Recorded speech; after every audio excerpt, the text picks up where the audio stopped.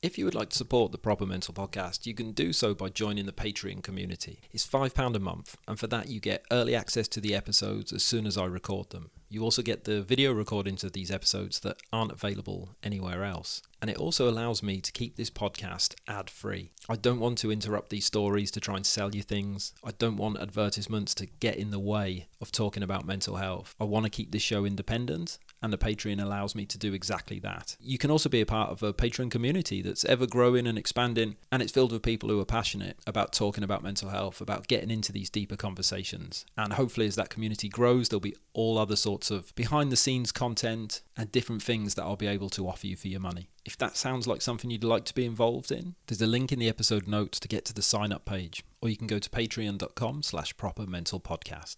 And please know that any and all support is hugely appreciated. Thank you very much for listening. Welcome to the Proper Mental Podcast. Normalising open and honest conversations about mental health by having open and honest conversations about mental health.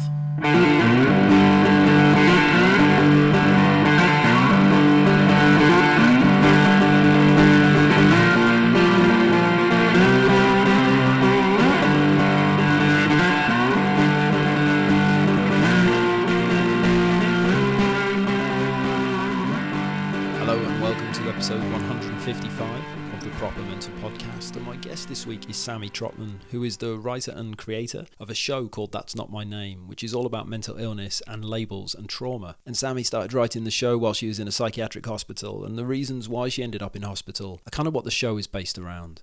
And in this episode, I chat to Sammy about writing the show and about opening up conversations through performance and through stories and through humour, and how important that is in bringing these more challenging conversations to people and inviting them to think about them. We talk about the impact that society has on mental well-being. We talk about society a lot in this episode, and how just trying to be a good person, getting by in life, can be really difficult in a world that doesn't necessarily value those qualities, and how a lot of the behaviours associated with different types of mental illness might just be really normal and expected reactions to a world that isn't always very nice to live in, to a world that can be difficult to live in. Maybe these things is a very human way of responding when something really awful happens, and how that changes once we start putting names on things. And Sammy has 4 different diagnoses. She has 4 different labels, and she's rejecting all of them. They don't work for her, and we talk about why. We also talk about being creative. We talk about rebelling against social norms, and we chat about addiction and recovery and going to therapy, and it's a wonderful conversation. I think you can hear from my side at least how much fun I'm having when I chat to Sammy. But we connected through Instagram when I saw some of the promotional material for That's Not My Name doing the rounds. And it's really striking. It really grabbed my attention. It really made me think this is the sort of show that I want to go and see. And Sammy is the sort of person that I want to chat to about it. Even the main image is Sammy holding a copy of the DSM-5, which is, if you don't know, it's like the Bible or the dictionary for mental illness, right? It's what the people in the medical space use to diagnose and look at symptoms and stuff like that. You know, when you go traveling and you get a rough guide or a Lonely Planet, the DSM-5 is like the Lonely Planet for mental illness. And on the cover, Sammy's holding up this book and it's on fire. So straight away there's a statement there, right? And I just think that bringing these conversations about the more challenging aspects of mental health, bringing these to the stage, to the theatres, and inviting people just to maybe have a think about things a bit differently. You know, inviting people in to a dialogue to challenge maybe their preconceptions, their preconceived ideas. I think it's a really important thing, and I can't wait to see the show. They're going out on tour with it soon. As we recorded this, the dates are still getting finalised, but once it's announced, I'll be blasting it all over my socials, and I'll add them to the episode notes. In the meantime, all Sammy's socials and website and everything is all in the episode notes. Go and have a look, give her a follow, keep an eye on these dates, and go and see this show, because I think it's really important and a lot of fun too. If you would like to watch this conversation, it's been on the Patreon page for a little while now. All the videos go straight up on Patreon. They go there as soon as I record them, so a lot of them are there for a good few weeks before the audio comes out. And if you like watching things rather than listening to them, that's the place to go. It's also a great way to support the show, keep it independent, keep it ad-free, keep it going, essentially. I don't make any money off Patreon. The aim is to just allow the podcast to pay for itself. That's it. That's all I want to do. And there's a link in the episode notes to sign up and support. It's only £5 a month. And while I've got you, there are a couple of other episodes I'd like to draw your attention to that would be worth listening to, kind of like a companion piece to this episode. Sammy and I here, we chat about a few things that people might not agree with. Diagnosis is complicated and people feel differently about it. People feel very strongly about it. It works for some people and it doesn't work for others. And that's completely fine. I'd never want this show to try and tell anyone what to think or how to feel. My job is to hold the space for the conversation, right? So another couple of episodes I think would be worth listening to is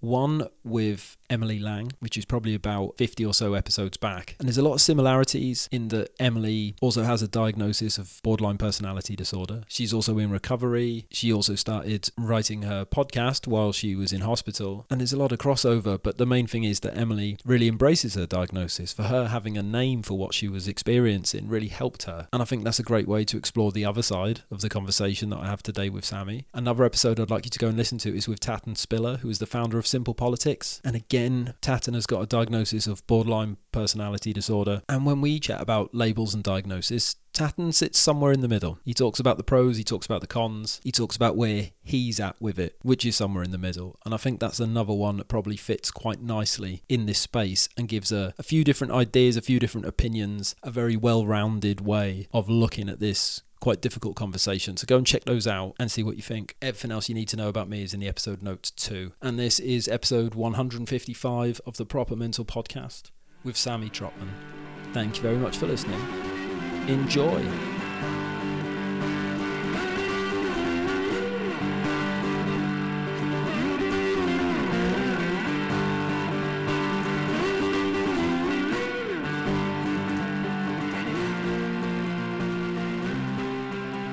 So here we are with another episode of the Proper Mental Podcast. My guest this week is Sammy Trotman. How are you doing, mate? No, I'm not bad, mate. How are you? I'm good, thank you. I'm really good, really good indeed.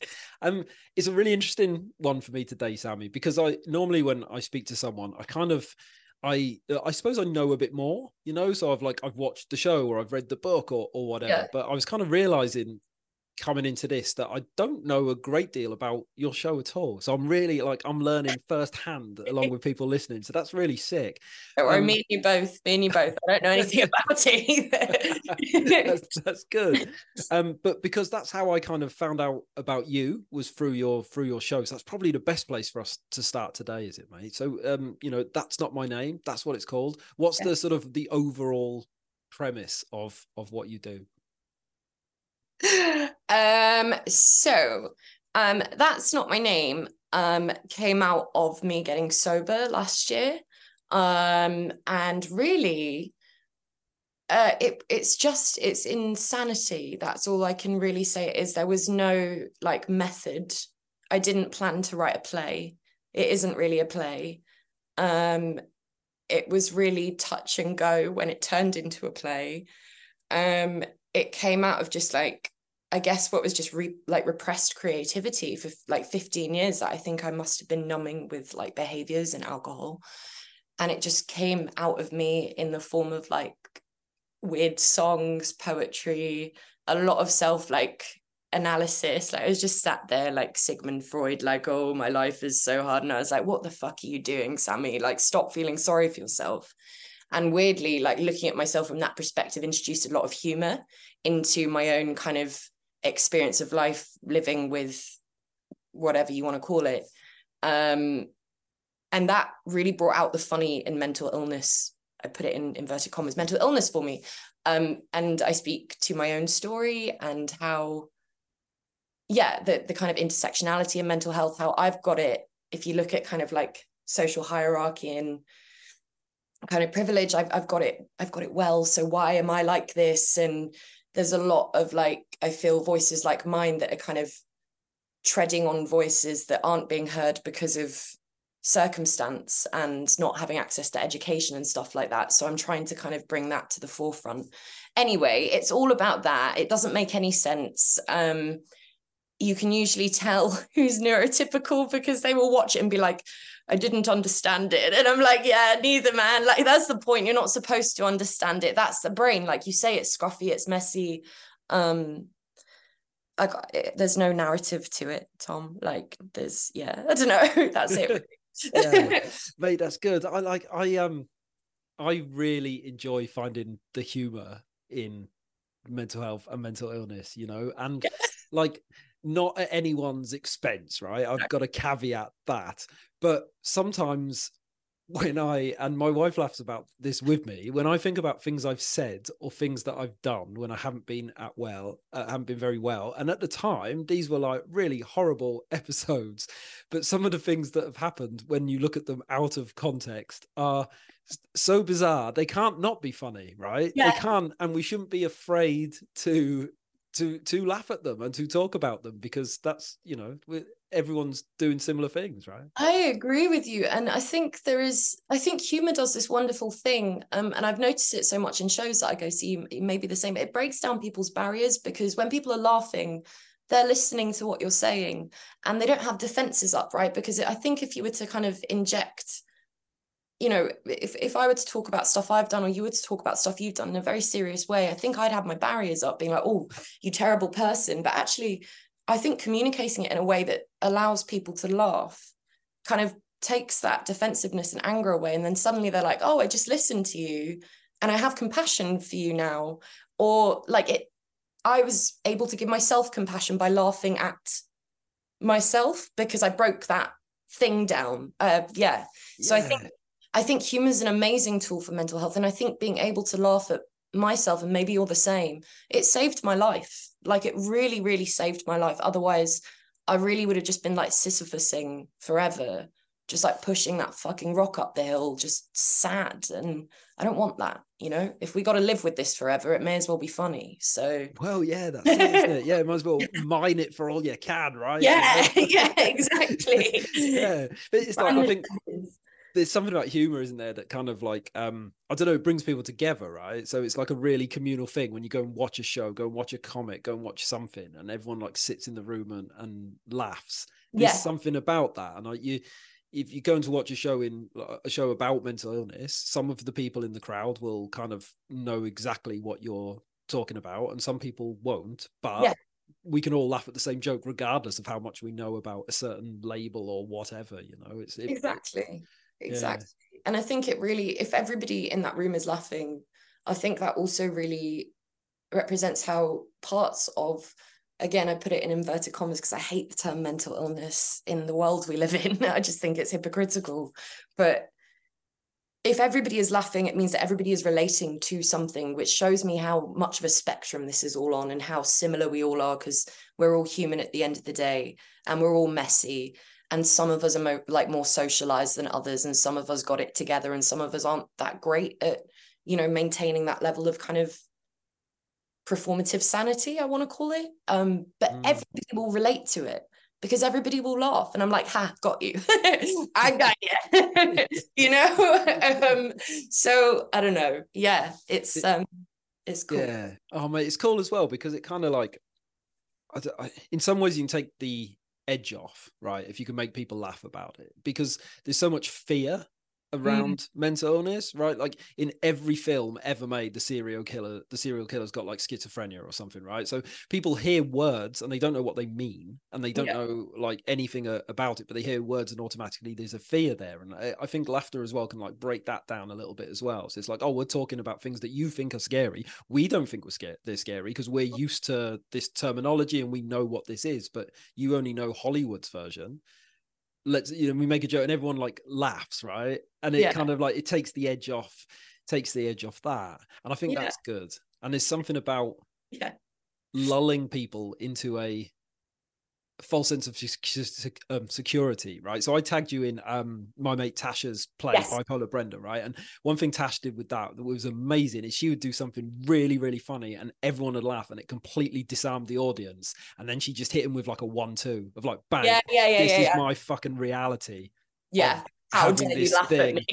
And it like it really it got people to kind of like it was like a bit of misdirection or something. And that's what laughter's good as well, right? If you're trying to like not drive home a point, but just sort of open up a fucking dialogue about something. Soften them with the laughs, and then slap them with something brutal. Get out. Yeah, it's weird, isn't it? I don't know if you relate to this, because I think I do something very similar in That's Not My Name, whereby I kind of, like, you use a lovely word, disarm people with the funny, and then you go at them because they're open. And I've always kind of beaten myself up because I've always wanted to go at people. I'm quite scared of people. I realize, like, I used to do very nasty things kind of emotionally to people when I was growing up because I had it done to me, and that doesn't absolve, the way that I am or whatever. I take responsibility for that, and I'm trying to change it, but I always want to just prod people because of how much I was kind of prodded, and it's just a natural reaction. And a bit like your friend Tash, I found that the socially acceptable context to do that in is a theatre, because you can also really hold people and you can actually illustrate that I'm doing this to you in real time. I'm sorry, but like, this is me. This is what I actually want to do. And the absolute liberation of having a space and a creative outlet to do that in, that doesn't hurt anybody, because I don't think I really want to hurt people. I think it's just a trauma response, right? But it doesn't hurt anybody, but they can see it and they finally understand it. And then to end that show and people give you compassion for just basically bullying them for 75 minutes genuinely has made me, like, it's restored my faith in so many people that have come to see that show, who work in the profession, who have added to the narrative of stigmatizing, like you say, labels and all of these things. And they suddenly go, oh, wait a second, like, I really feel for you. I feel sorry for you. Not like in a patronizing way, but like, I'm with you. And that is, like, for me as a human being, that's really, really healing.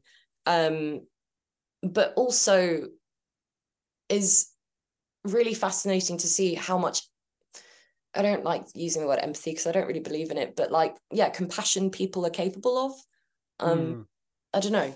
And yeah, I don't know. Yeah. It's giving, I suppose, it's like giving people finding a way to give them a glimpse into like the realities of some of this stuff for the people that are living it, right? Just giving them a little peek behind the curtain.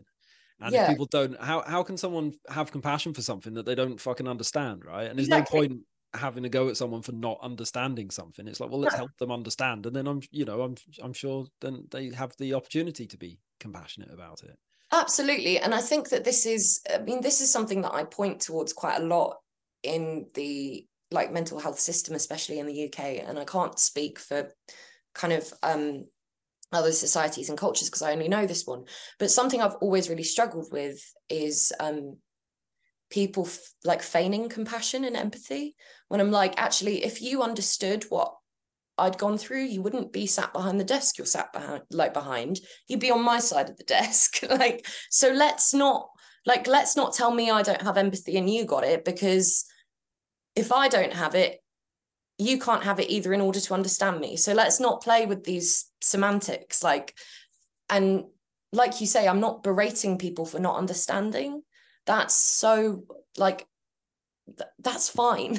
Like, people have good intentions, totally fine. I don't understand people's experiences, but I don't claim that I'm expert in them, right? I claim I'm expert of my own, and that's all I can therefore give in order to like educate. I don't know if that makes any sense, but no, that makes a lot of sense, right? And it's something I suppose that's not often taken into account in the conversation around mental illness, is like that person's own experience. Like, yourself, right?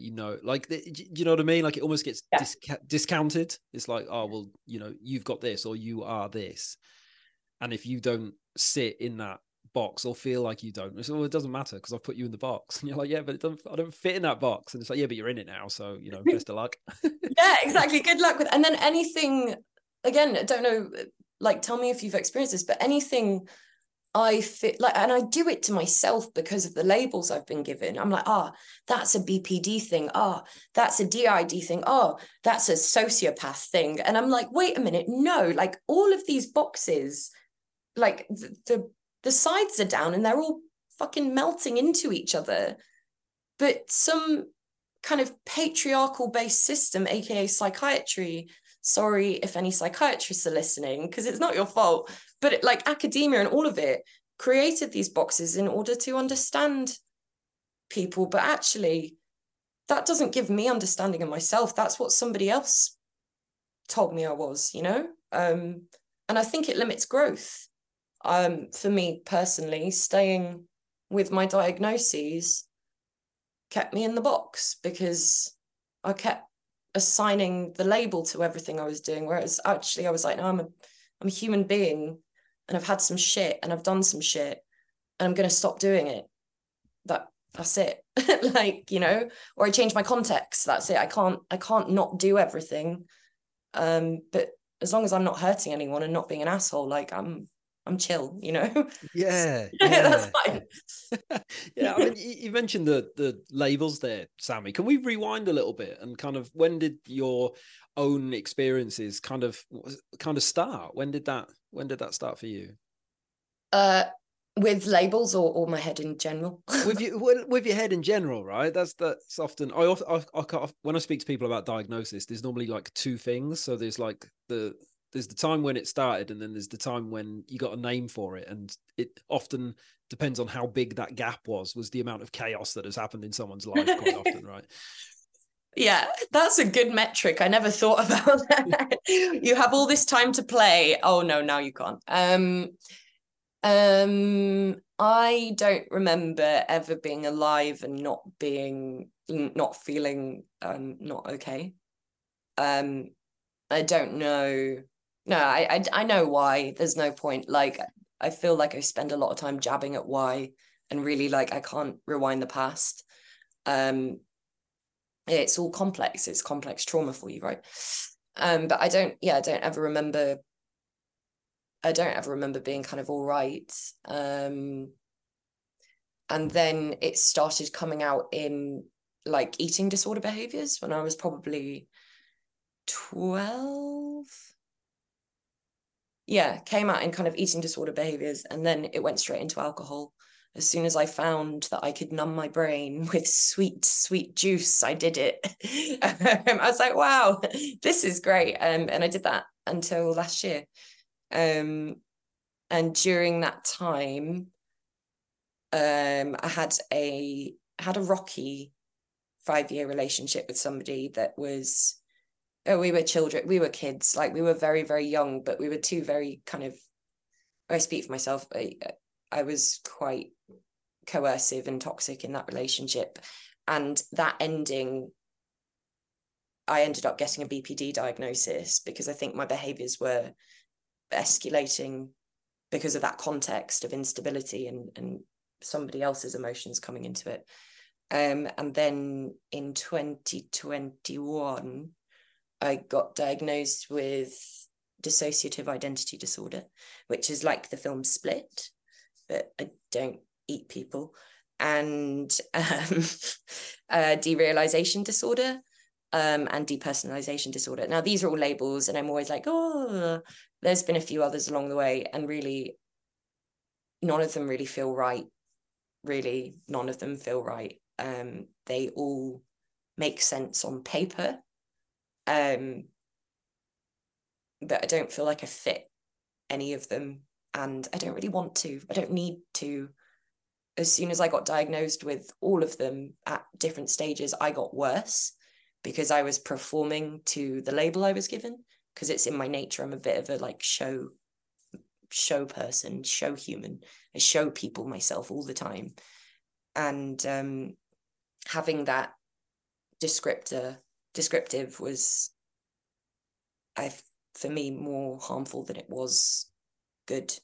Yeah, that's kind of it. Mate, that makes so much sense. And I've never really heard it put like that before. I spoke to a lot of people who have experienced a lot of different stuff. Some people really don't like having a name for what's going on with them. Some people, they really like it. Yeah. I've never really thought of it as from the perspective of the label then promoting the behavior of that label. That's fascinating to me. It makes sense, right? It makes sense. Like, if you think I've got this, I am this. Yeah. Well, what does this do? what does this do? Right? Yeah. It's reinforcement. And I think it's the same as any label, like gender. You get told you're a man, you behave like a man, because we know what it is to be a man. You get, do you know, it's I see, and maybe I project too much of myself onto the world around me and people around me because I'm so performative.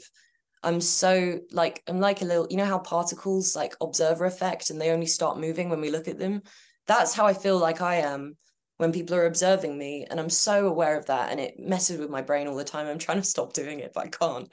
And but I feel like I think everybody does that. And I think that some of us are more aware of it than others. But then surely if my theory is right and we all do that, then having that label is going to therefore reinforce, and I say this with affection, but performing the role of that label, especially when we're in a position of needing help. And that label is a tool to get help. Because I swear, like, when I wanted treatment, I got worse before I got better just to fit a box to get the treatment. Like, it, to me, this all feels very backward. But I don't know if that's just a really cynical viewpoint, because I'm a bit of a cynic when it comes to this kind of thing. So I don't know. Yeah. Yeah, I suppose, like, I don't know if you mentioned before that, you know, you can never remember feeling quite right. And I said, when I think about my own experiences, I wouldn't have said it at the time, but I certainly say it now, having done some of the work that I've done, that I can look back and really trace this stuff back quite a fair way. And I'm like a mask wearer. That was kind of how I blended in, you know. And I will say about myself, I got to the point where I'd put on so many different masks for so many different situations, I kind of forgot what was underneath them all, right? So if we're trying to blend in and trying to quote unquote be normal, whatever that is, well, someone comes along and says, well, here's this label, here's this thing, and it's like, oh, another mask. I'll just pop this one on. That makes sense, and one that feels comfy, and one that feels like all of the chaos that, you know, you talked about earlier, that big gap of, you know, feeling like shit and getting diagnosed, and we create cycles of chaos because it's like, society, how do I do this? And like all of these destructive behaviors, and then you have a label which almost validates that, and it's another mask, like you say, and it's so much more fucking comfy to wear that because it takes the shame away from everything that's just happened. And like, I'm so neutral. Like, no, I don't have any judgment for anybody that labels help. And I'm not for one second being like, don't take them. Use the tools that society gives us to communicate ourselves to people. But looking at it through a lens of like, the world we live in is so psychopathic and so disordered and so gaslighty and messed up. Like, for fuck's sake, don't disorder yourselves. Like, you know, I don't know. That's kind of, I get it, man. It's one of Viktor Frankl's, isn't it? Who says it's just like it's a normal response to a really like fucked up situation. Like that's not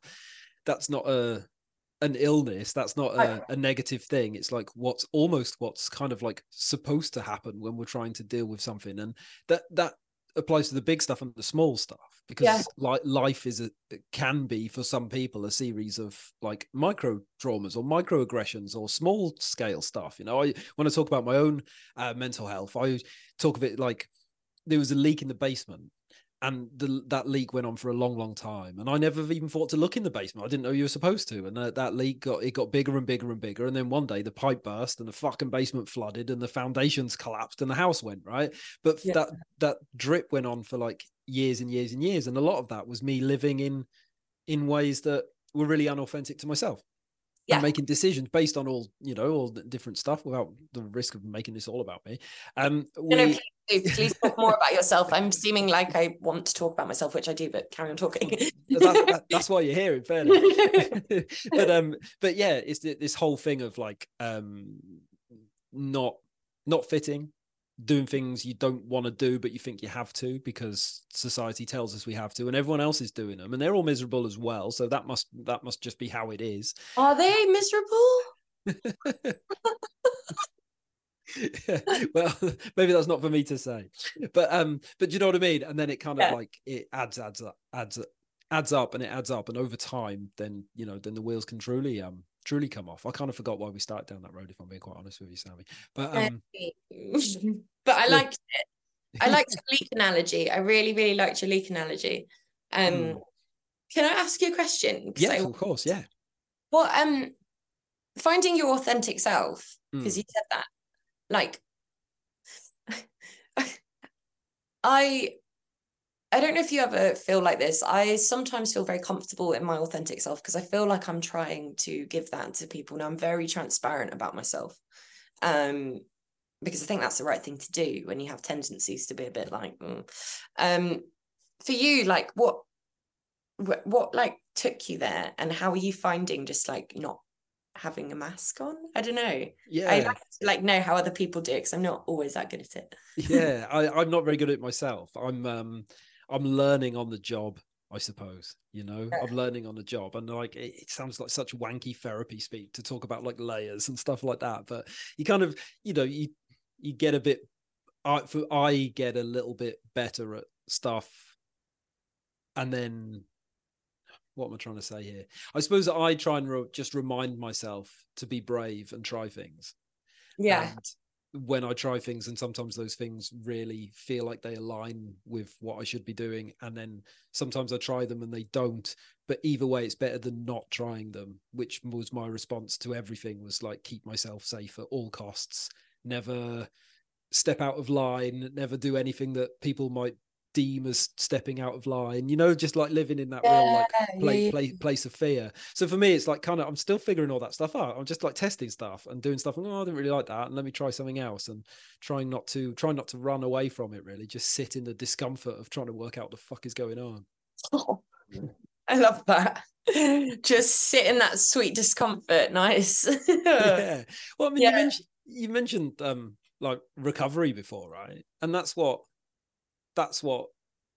booze does for us, or drugs, or whatever it is. That's the thing, it helps, so you don't have to sit in that discomfort, right? It fills the gap. That's like one of the ways that we avoid sitting in that, you know. Yeah.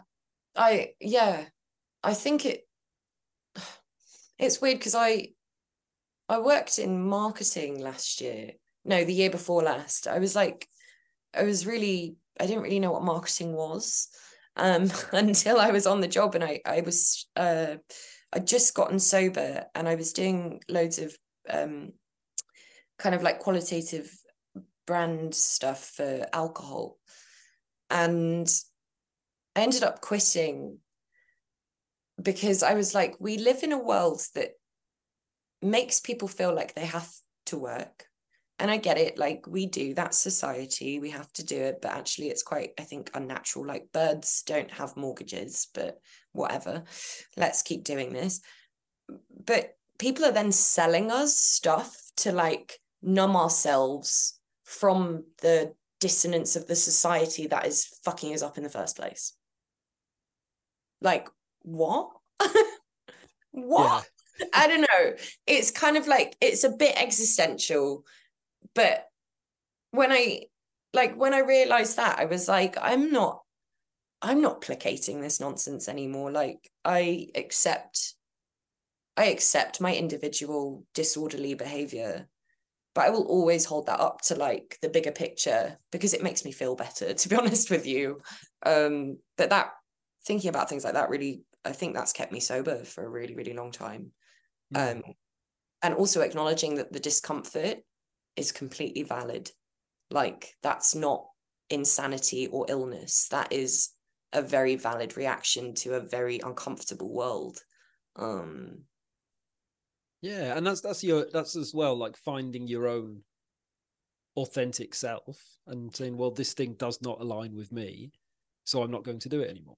yeah, And I might not do it at the cost of some other things, like, you know, like having money for a bit and stuff like yeah, that. But do you know what I mean? On the whole, I think that's what it is. It's those small steps, isn't it? To like, you yeah, don't have to, throw the baby out with the bathwater, for want of a better expression. But like these small things of saying, well, this doesn't align with me. I'm not going to do it. I'm going to choose to just do things that serve me and light me up and help me be who I yeah. want to be for the people around me. And that's all it has to be, doesn't it? Really, I suppose. Exactly. And it's weird. I don't know if you feel uncomfortable thinking like that. Like whenever I think about my life like that. Even when I do my show, I have so much guilt because I'm finally doing something that's making me happy. And it's making other people happy. Well, happy is a funny word. It makes people happy sometimes. Like, it gives people an experience, and it is, I think, doing a good thing, I hope. I can't stop beating myself up for it. Like, how dare I enjoy this? Like,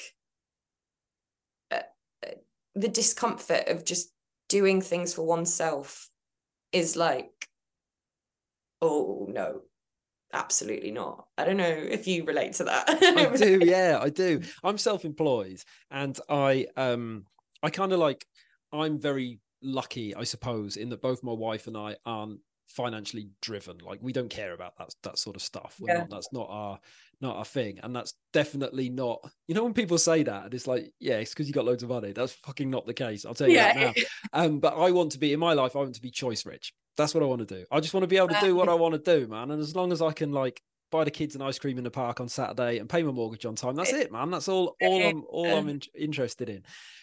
So I live like my life like that sometimes, but there are days when, like, I kind of like, I look through my diary and I've done enough work and I know that all the basics are covered and I can live. And then, and you think like, oh, it's Friday afternoon and I'm just chatting to Sammy on a Zoom call. Like, shouldn't I be grafting somewhere? Shouldn't I not be like, why are you not gardening?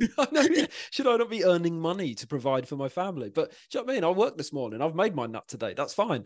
But it even now, after doing this for, I've been self-employed now for like 7 or 8 years. But even now, there's that thing where it's like, no, surely I should be like working. How dare I have an afternoon to do something I enjoy? You know, it's it's hard to switch off from the, I don't know, the merry-go-round, isn't it? Definitely. It's weird you say about the money thing too, is because I mean, I come from my parents have been how do I put this without sounding like a wanker? I come from a very privileged background, very, very privileged. And I never used to recognize that. And my parents never used to understand me, because I think I was absolutely born with a silver spoon in my mouth, and I've never wanted anything really ever, apart from like to just do my like acting and comedy, and that's all I've really ever wanted in my life. And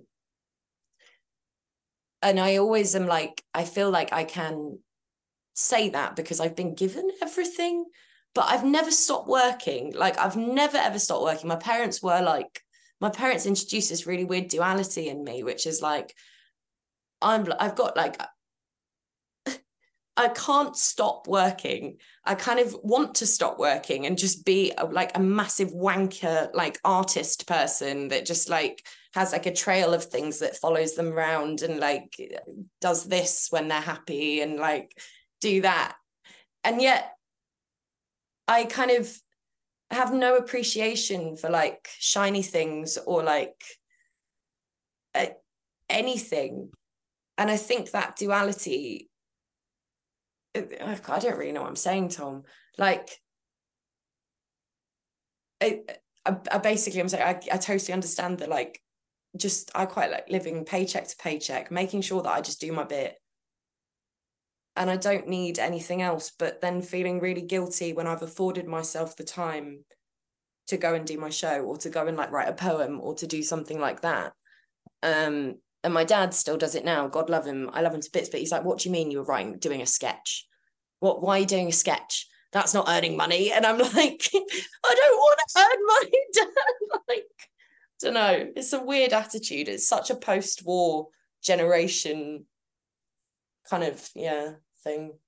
Yeah, I suppose in the more traditional way of living, 9 to 5 in it or whatever you want to call it. There's not much room for for the arts in there, is there really? There's not and even school does its best to kind of like sort of make creativity as uncreative as possible. Like, and I talk about creativity a lot on this show because I do think it's a real it's not necessarily like recommended when people talk about mental health and they say, oh, go to the gym, go for a walk, do yoga, whatever. And all those things are great. But like creativity is like awesome for like mental health, having an outlet, a way of expressing yourself, of tapping into yourself. And I don't know, like that's so limited because it's people say, right, well, you've got to I don't know, write a song, do a drawing, or write a poem, and that's it.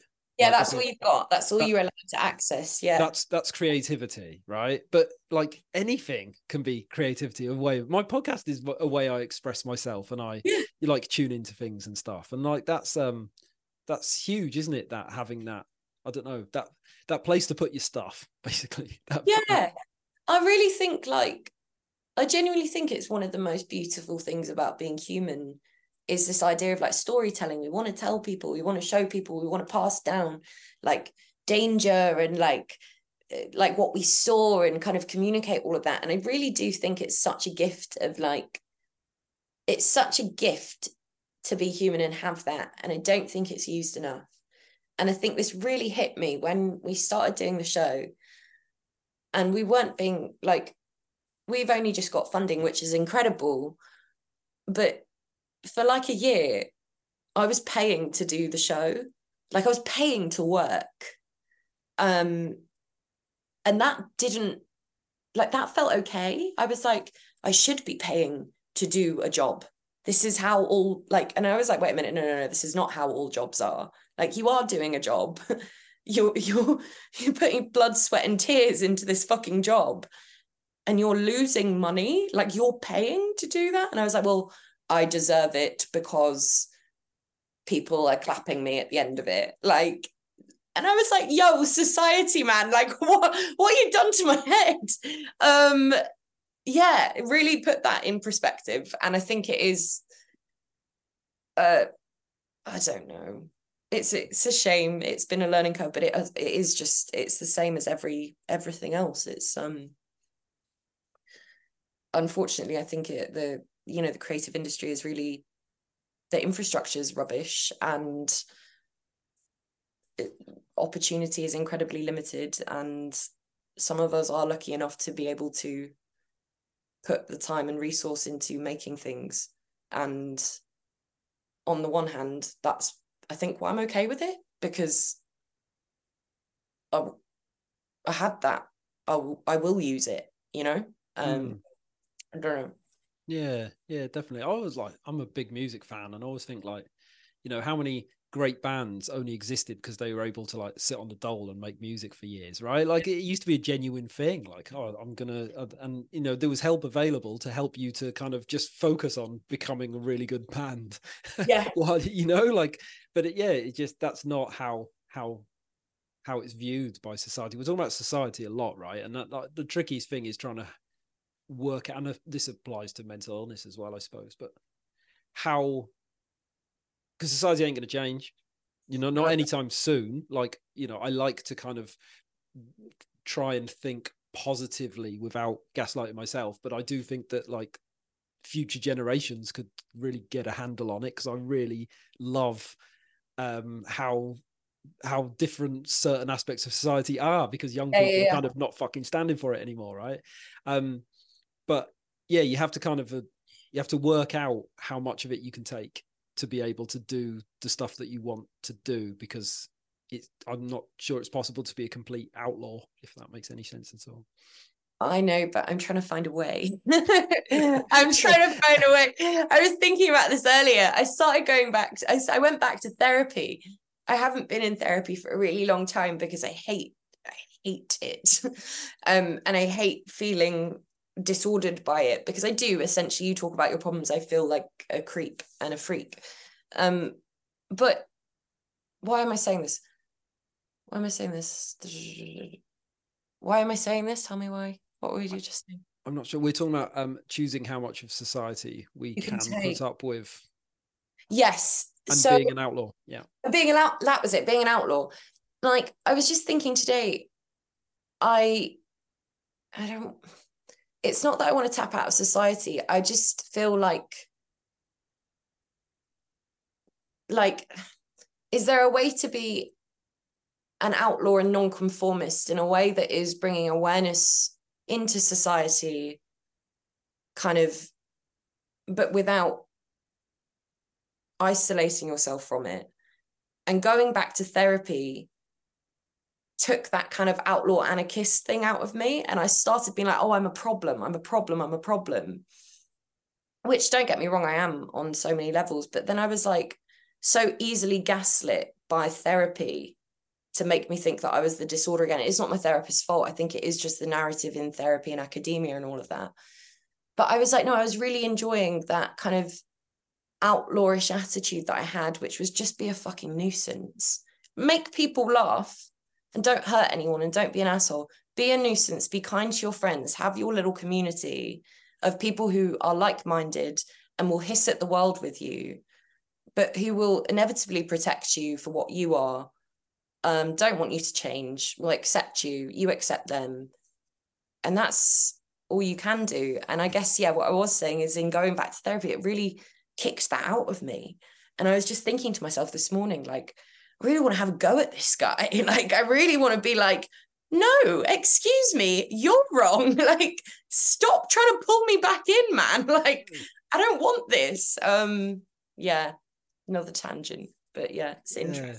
I suppose, like, it depends on what we're using therapy for, mate. Do you know what I mean? Like, if there's this always this onus on, like, oh, well, we have to get to the bottom and fix this problem. Well, if something always needs to be fixed, then that means something's always broken. That's the kind of the narrative that we're saying, right? But yeah, it's a tricky one. I'm the sort of person that I need answers, right? I need firm answers. Like, it doesn't, like, I have to control my environment, and I like to have like full, everything's planned and prepped and organized, and I know exactly what's happening at all times. And I had a therapist say to me once, he said, what are you going to do if there isn't an answer you're looking for? And I was like, there has to be. Like, there must be. There must be. I'm going to find this pearl of wisdom if it kills me.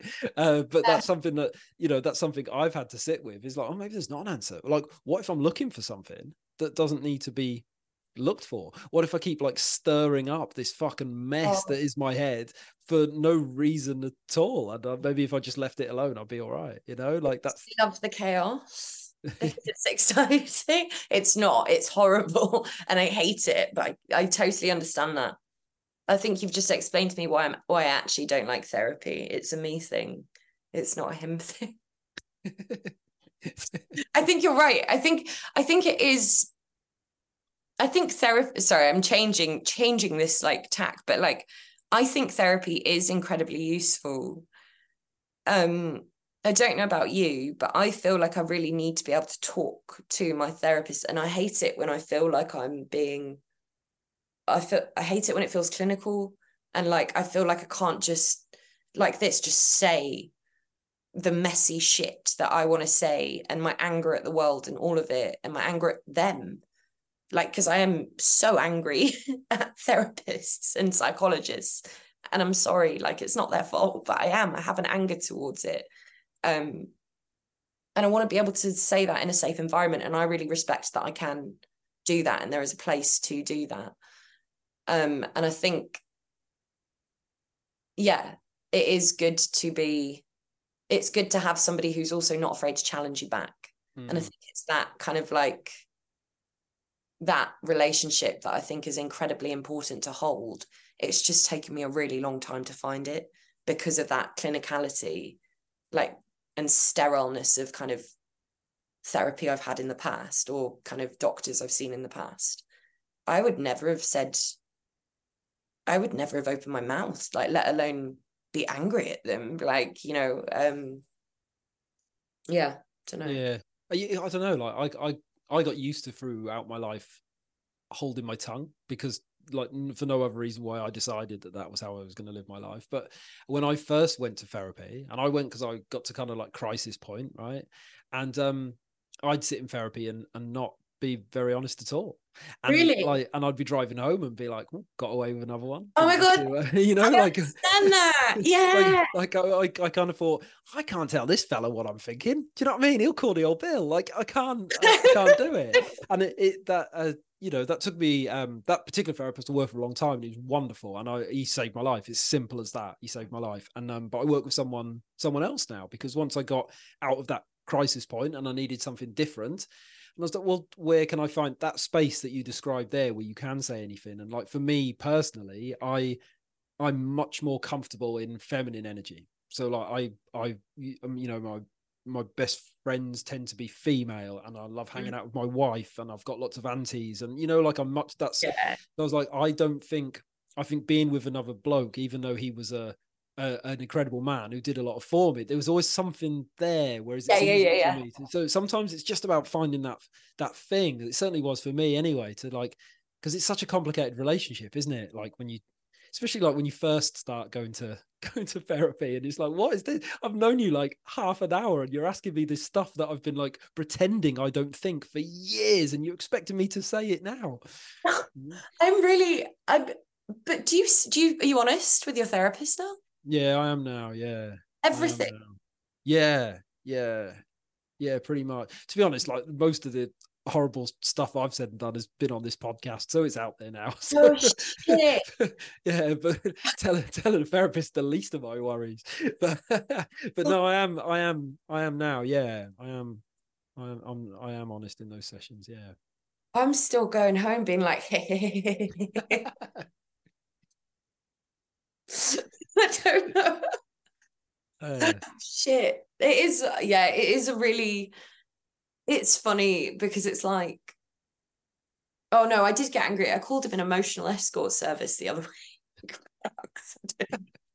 He annoyed me, and I was like, who the fuck are you? So I'm like, there is honesty. It's just sometimes I don't know if it's just my weird like spicy brain, but sometimes I find it really difficult when it feels formal.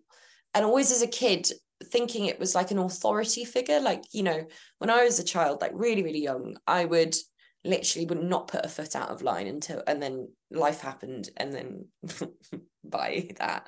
But like, yeah, with authority figures now, I'm so careful to like position myself as being kind of like almost perfect.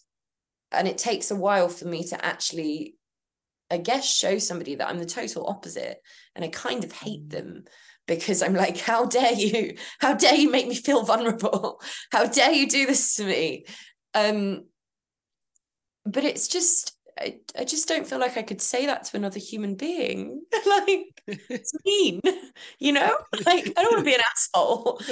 Like, that's like it's really making me laugh what you said there about figures of authority, because sometimes, like, I don't know, like it'd be certain I don't luckily I don't sort of see my therapist like in that light, but there is like certain people that if I end up talking to, particularly people who are older than me, I always start snapping into that, like if there's a big age gap. yeah. And I don't know, probably like anyone who's a teacher, probably police, a doctor. Sometimes you like speak to someone, and then afterwards, when the moment's gone, I think, who are you then? Like, where did you snap into this? Why did you just go on to best behavior? Where did that voice come from? Why did you start speaking to him like that? Yeah. Has that Yeah. effect, doesn't it? Yeah. I mean, I used to do that, if I'm being completely honest with you. Like I say, I'm a little bit of an anarchist at heart. And I've started like I've started kind of like not doing that anymore and trying to be like, no, you're not an authority figure. And I think it's a weird, it's like it's mild sociopathy by me, but I really, really struggle with authority, really, really struggle with it because of my like upbringing and stuff. But it was really funny to me how I was so institutionalized and so I placated it so much, and I was so terrified of upsetting it. And now I'm almost the other way, where I'm like, I want to mess with you. I want to like play games with you.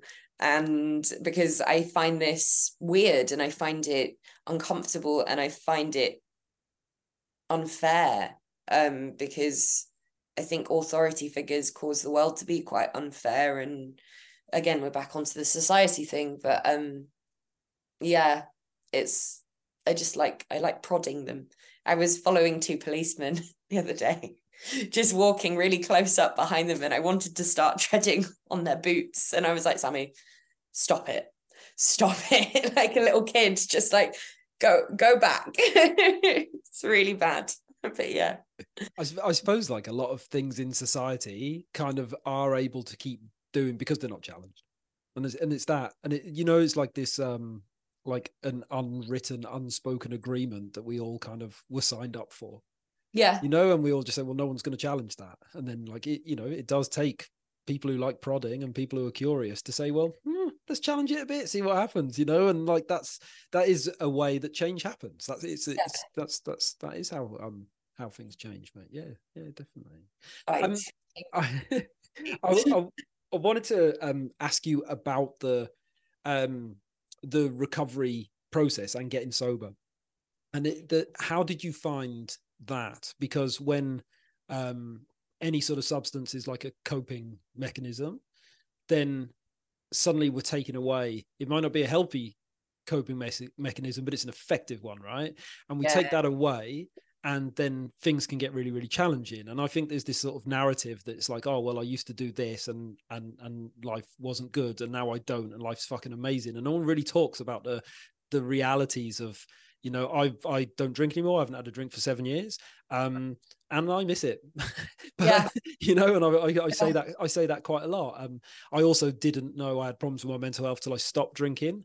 I never tried to take my own life when I was drinking, right? That all started when I sobered up. So it's this whole thing of like, it wasn't a helpful crutch for me, but it was a really good one. And it's still taking a lot of adjusting to kind of figure out, my relationship with it. So that was a really long way of asking that question. But how did you find the process of getting sober and then of being sober?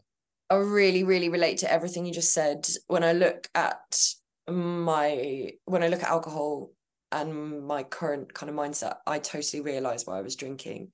It makes sense. And it's hard. So well done.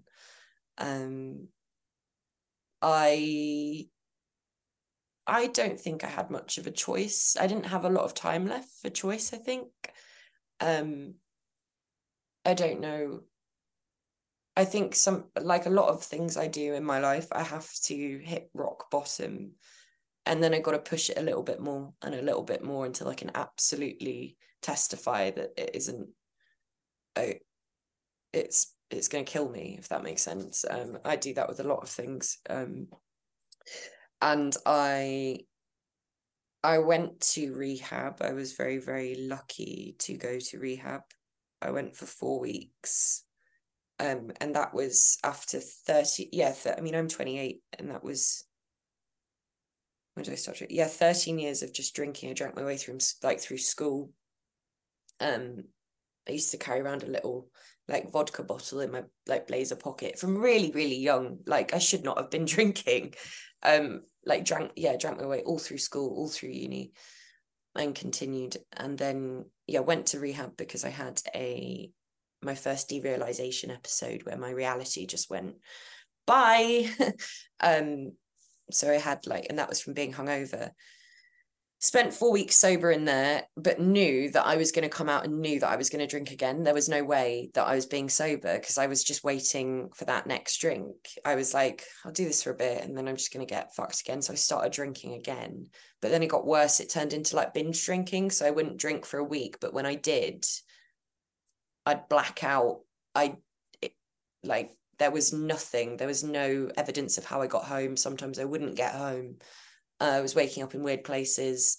And the most humbling thing that happened during that time was I was on a back street in Highbury and Islington in London.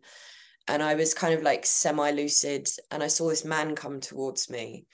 I was just laying there on the floor, and I was the fight or flight was going off in my head. I was like, oh my God, I'm going to get hurt. And this guy didn't have a home. His name was Sonny, and he walked me home to my home. Essentially just had me on his arm, and he took me to my house, let me in, and we said goodbye. And by that point, I'd kind of come round, and it just got me thinking the only difference between this person and me is that I've got a home to go back to and a roof over my head. What the fuck am I doing? And it took a couple more months. It took 5 days of poisoning. And then I looked at myself in the mirror and I was like, if you carry on doing this, you're going to die. So I stopped, and that was it. I just, for some reason, a switch went, and it went into food. and exercise, and it is still rooted in food and exercise, because I always know that's very much how my life is. It's either food or alcohol. But I would choose control over food and exercise over my chaos and hurting other people with alcohol any day. Like, that's the way I look at it. And that isn't, like, I'd love a life where I could eat like a normal person, but you know what, in the grand scheme of things, it's fine. So yeah. Oh mate, it's it's hard going, and like, I don't know, alcohol is so like normalized by society, that word again, but it's so normal around us, isn't it? You know, someone said to me, I had chatted to a wonderful man called Sam Delaney. He's a journalist, and he said to me that he went to rehab somewhere to stop drinking, and someone he worked with said to him that the age that you are when you start to use drink as a way to not feel your feelings is where you get stunted. And I'd not heard that before, and I kind of thought, yeah, that makes a lot of sense, right? Right. And then when you sober up, well, then you've got all that catching up to do. Yeah. So you know, there's like 10 odd years there where it's like, oh yeah, I'm still behaving like a 13-year-old, and now I'm like 20 something, and I've got to learn like 10 years of living now, right? and I can't even do it pissed, you know, like, yeah. I can't even make this look acceptable because I'm not even drunk and I'm still acting like a maniac. Yeah, I got you. How many years did you have to grow up for? How many years were you drinking for? I started my drinking probably wasn't problematic for me until a bit later, but I started like when all British kids started at like 14, 15 on the park, that sort of stuff. I always knew I was good at it. I always had capacity from like day one. I was like, oh, this fits, you know, like it was good. But yeah, probably not till later that it kind of got out of hand. I worked for a holiday company for a long time, where of course it's like it was completely normal to have a beer with your breakfast if you were hungover, and people did that because they were there for a summer and it was party time and stuff like that, and I did it so that I'd be brave enough to like make a joke in public, or you know, like be myself for a day. You know? So yeah, that's kind of when it like really ramped up. But then when I met my wife over there and we moved back to the UK, and for me that's when it really because then it wasn't acceptable, so socially acceptable then. So it became different. And yeah, I just couldn't. For a long time, I was a wonderful drunk. I was funny. I was, do you know what I mean? Like it was brilliant. And I don't know what you mean, because I'm a terrible drunk, but good for you. Good for you. No, I was a great drunk until I wasn't. And then I wasn't. And then I was a mean one. I was a spiteful one. And, you know, you just get to that place, don't you? Where you can't, I was sick of waking up in the morning and fucking feeling ashamed of myself and saying things I didn't mean to people I love, you know, like it's just like that. So that had to stop. It took me 2 years of trying, you know, and I'd have a few months off and think, oh, pretty good, might have a beer, and then I'd have a beer and it'd be like, oh, nothing bad happened, oh, pretty sick, might have another one, and then you know, and then we'd be back to there we go again. back to square one, you know. But that was my own journey. I don't know, like I don't know, I think I had a drink problem, but I don't I particularly identify as like an alcoholic or anything like that. I was just like I used to do it all the time and couldn't stop, and wasn't very nice when I did it. So, you know, I think that's the thing, is like, as well, it's like this weird semantic thing again of going like, oh, can I really call myself an alcoholic? Like, did I have a problem in myself with alcohol? Yes. Was I causing problems for other people? Yes. Was it impacting my life? 100%. Don't need to call it anything. That's all you need, isn't it? I need to stop. It just needs to stop. That's the funny thing. When you're justifying your own behavior, right? It's like, well, like, I can't have a problem. Look how much Sammy's drinking. She drinks more than me, so I must be all right. You know, like it's... yeah. I don't know if you've ever been to AA, but I went to AA for 3. I think I managed 3 sessions. Because I needed community, actually. I wanted to be around people. I was a little bit lonely. I knew I had to isolate myself for quite a bit to do like the work I needed to do on my head. And I was looking around the room and people were telling their stories. And I remember feeling really stupid, actually, for being there, because what some of these people had experienced and were doing to themselves, and the pain that they were in, and the extent of that dependency and addiction, I was like, why the fuck am I here? Like, there's nothing wrong with me. But I was like, whoa. And I had to stop going because I was actually thinking that I was okay. And I'm not saying, again, like that really works for people, because sometimes that's actually like a, oh my God, I never want to get like that. Whereas that my addict's brain was like, you can drink. See, you're fine. You're not, you're not throwing up every hour. You're okay. Get back to it. And I was so convinced. I remember about 4 weeks in, I was so convinced I was going to drink again. I went out with some friends, like they came to see me. We went out and I was like, I'm going to have a beer. You know that, what you're just saying. You were like, oh, I'm just going to have one. I'm going to do it. I can do it. And I got a pint glass. I got half soda, a half lemonade, and I got literally them to pour that much beer in the top. So it was basically like nothing. And I drank that and I was like, this is fine. Like, I don't feel drunk. I don't feel anything. And I feel like that urge has been kind of negated. And I have that every time I have a craving that I really, really can't fight, because it makes me feel in a really placebo way. It takes away that social anxiety. And I'm like, oh yeah, mad one, guys, with my inch of beer. Woo! And it genuinely has taught me, like, to have that one thing for 5 hours, maybe 2, maybe I will have 2 inches, but it will let me have like 2 of those drinks over like a 5-6 hour period. I haven't been drunk. I can drive everywhere. There's been no nothing. And I'm just like, that drink just saved my life. Like that one thing. And I'm like, I feel like people are like, oh, you're playing a dangerous game. And I'm like, no, I feel very comfortable in that decision-making process, as long as I am never drunk again and it never interferes with my brain chemistry. And I absolutely am savoring every single last drop of that tiny, tiny thing that I am giving myself.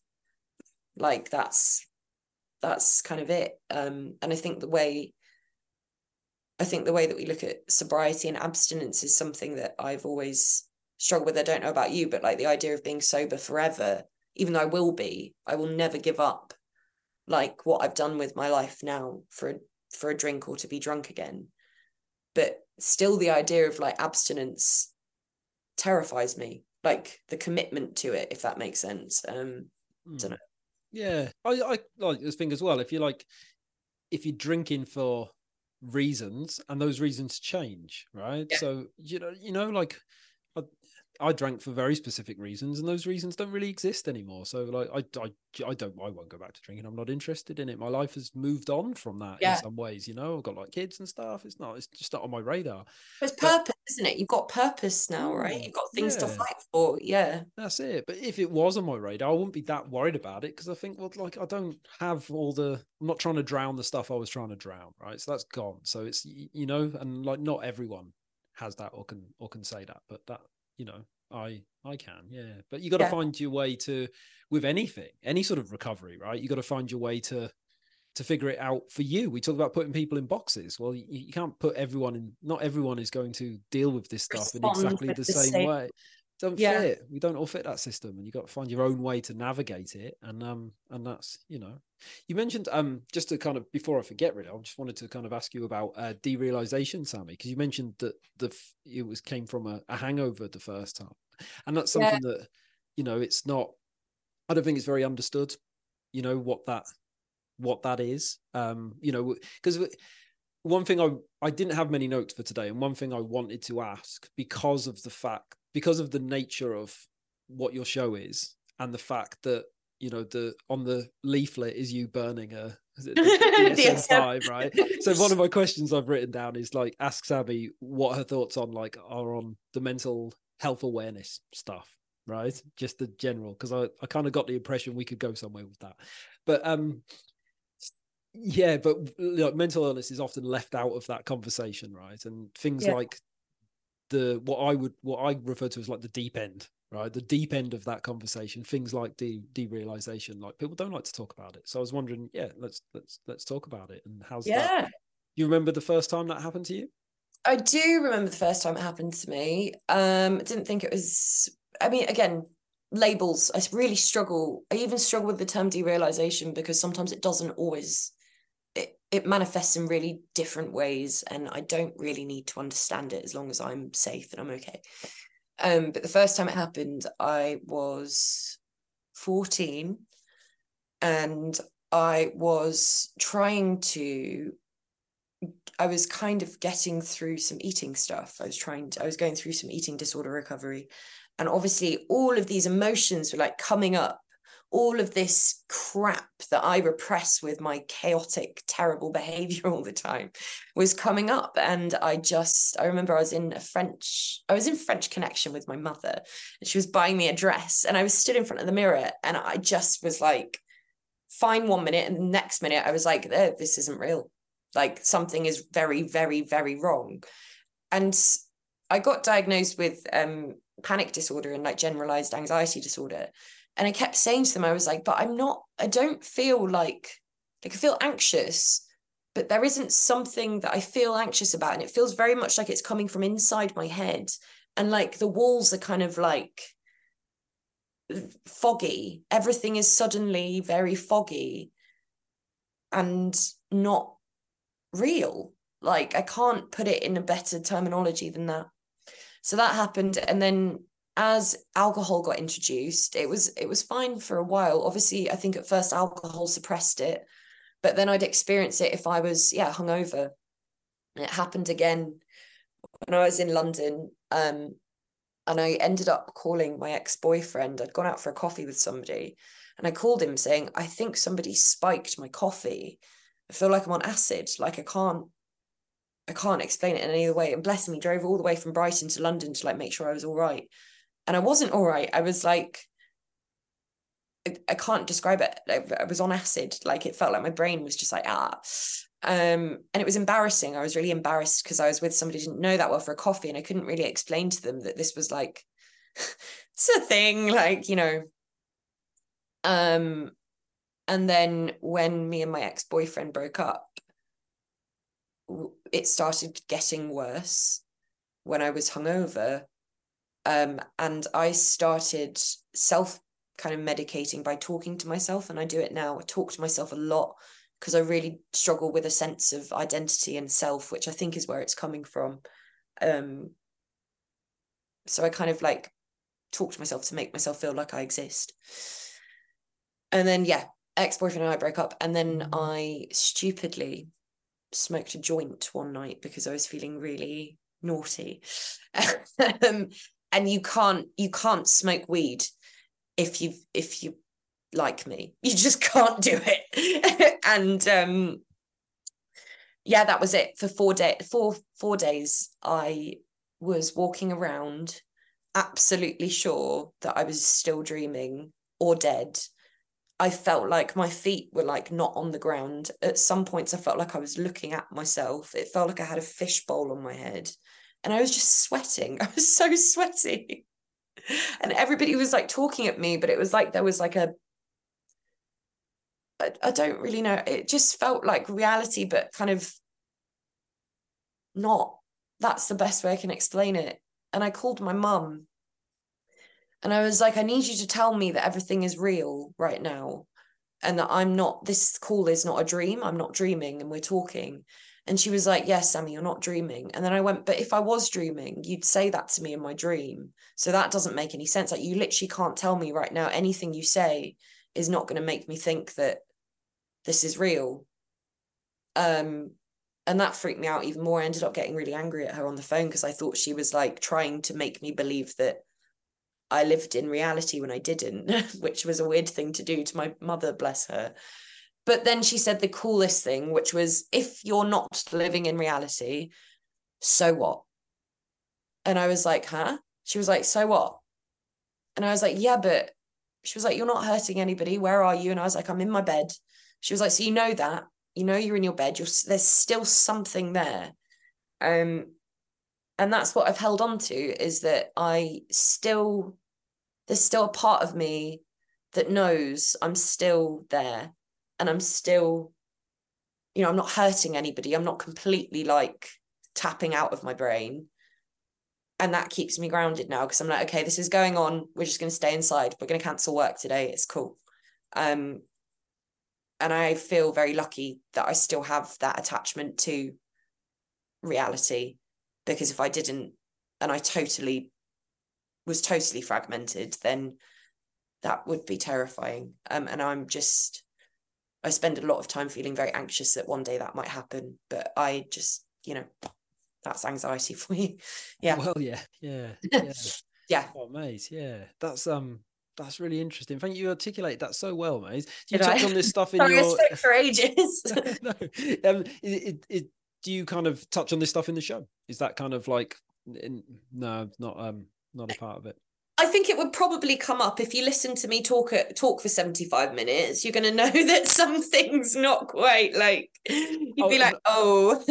No, I mean, not sorry, not does it happen during the show, but does your show, is it incorporated like as No. No, okay. That's what I'm saying is, yeah. I've not really come out.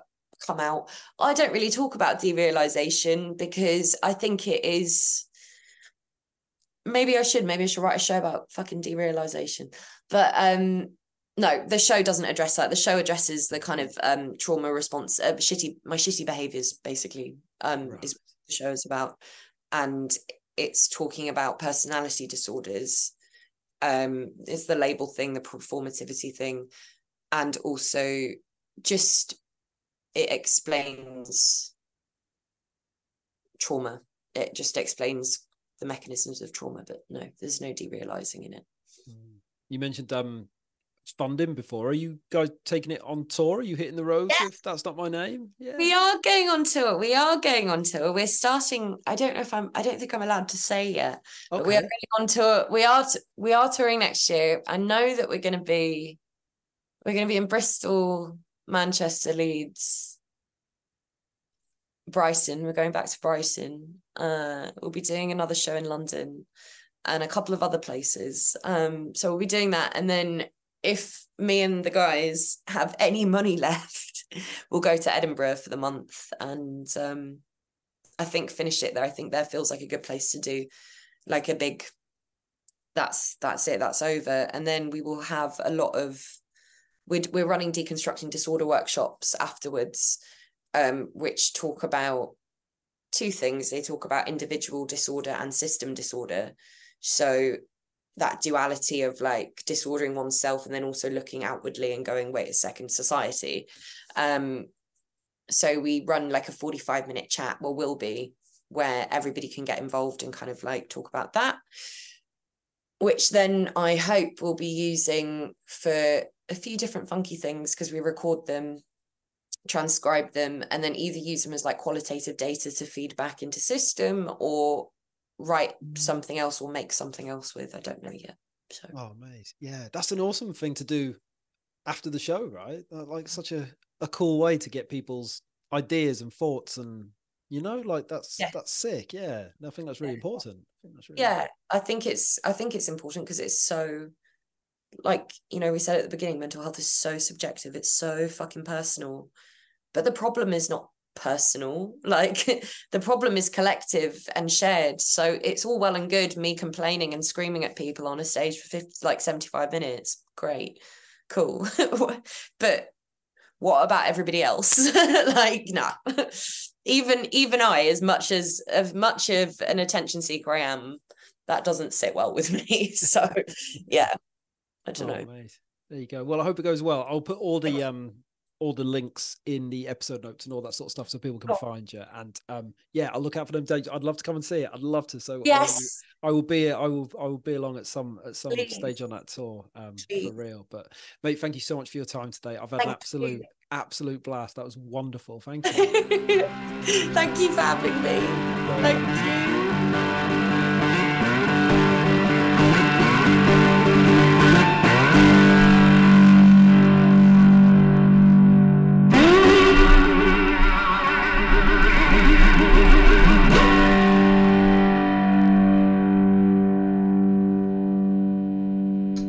a big up to the Proper Mental Podcast. The Proper Mental Podcast.